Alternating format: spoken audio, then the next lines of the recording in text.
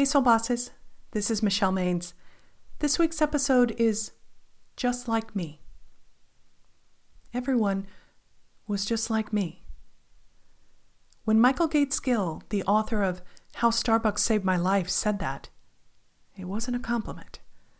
He recognized that everyone he had chosen to be around him, childhood friends, former colleagues from the advertising industry, and his social set, were just like him. White, wealthy, privileged.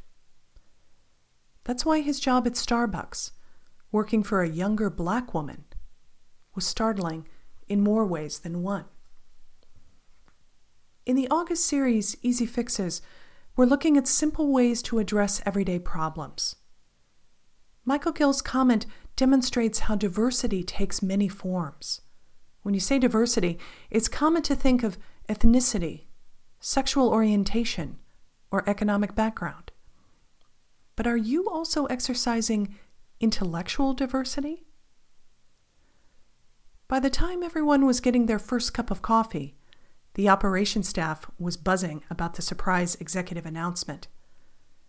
As Drew headed in from the parking garage, Susan was right behind him. She raised her eyebrows and whispered, "Lunch with Kareem, today." "Drew, you know Paula," Susan said as they sat down. "What's it like to work for her? Paula has a reputation at General Mills for running flawless teams. On the other hand, Joanne is so relaxed. She stays out of our hair." Susan fidgeted. "Will our new VP change everything?" "Not necessarily," Drew said, trying to reassure her. "Okay, new leaders always want some things to change, but there's a lot of good already happening." Kareem looked puzzled. "I'm not following you. How can things change and stay the same?" "All I'm saying is that one person isn't all good and the other all bad. Ideally, they can each bring their strengths and counterbalance the other person's weaknesses." Susan's right. Joanna really trusts her leads. She relies on the three of us to manage our people and know when we need assistance. It's just that sometimes she wants all the pieces falling into place before she engages. That's hard in an uncertain world. Paula's the polar opposite. She's successful because she immediately gets to the heart of the matter.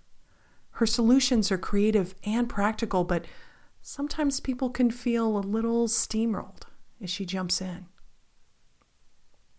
They need to learn, I guess we all need to learn, that styles have to shift with the times.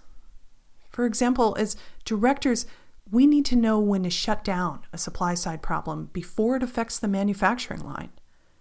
At the same time, we have to have a sense for when to step back and let our food suppliers work out their supply chain issues.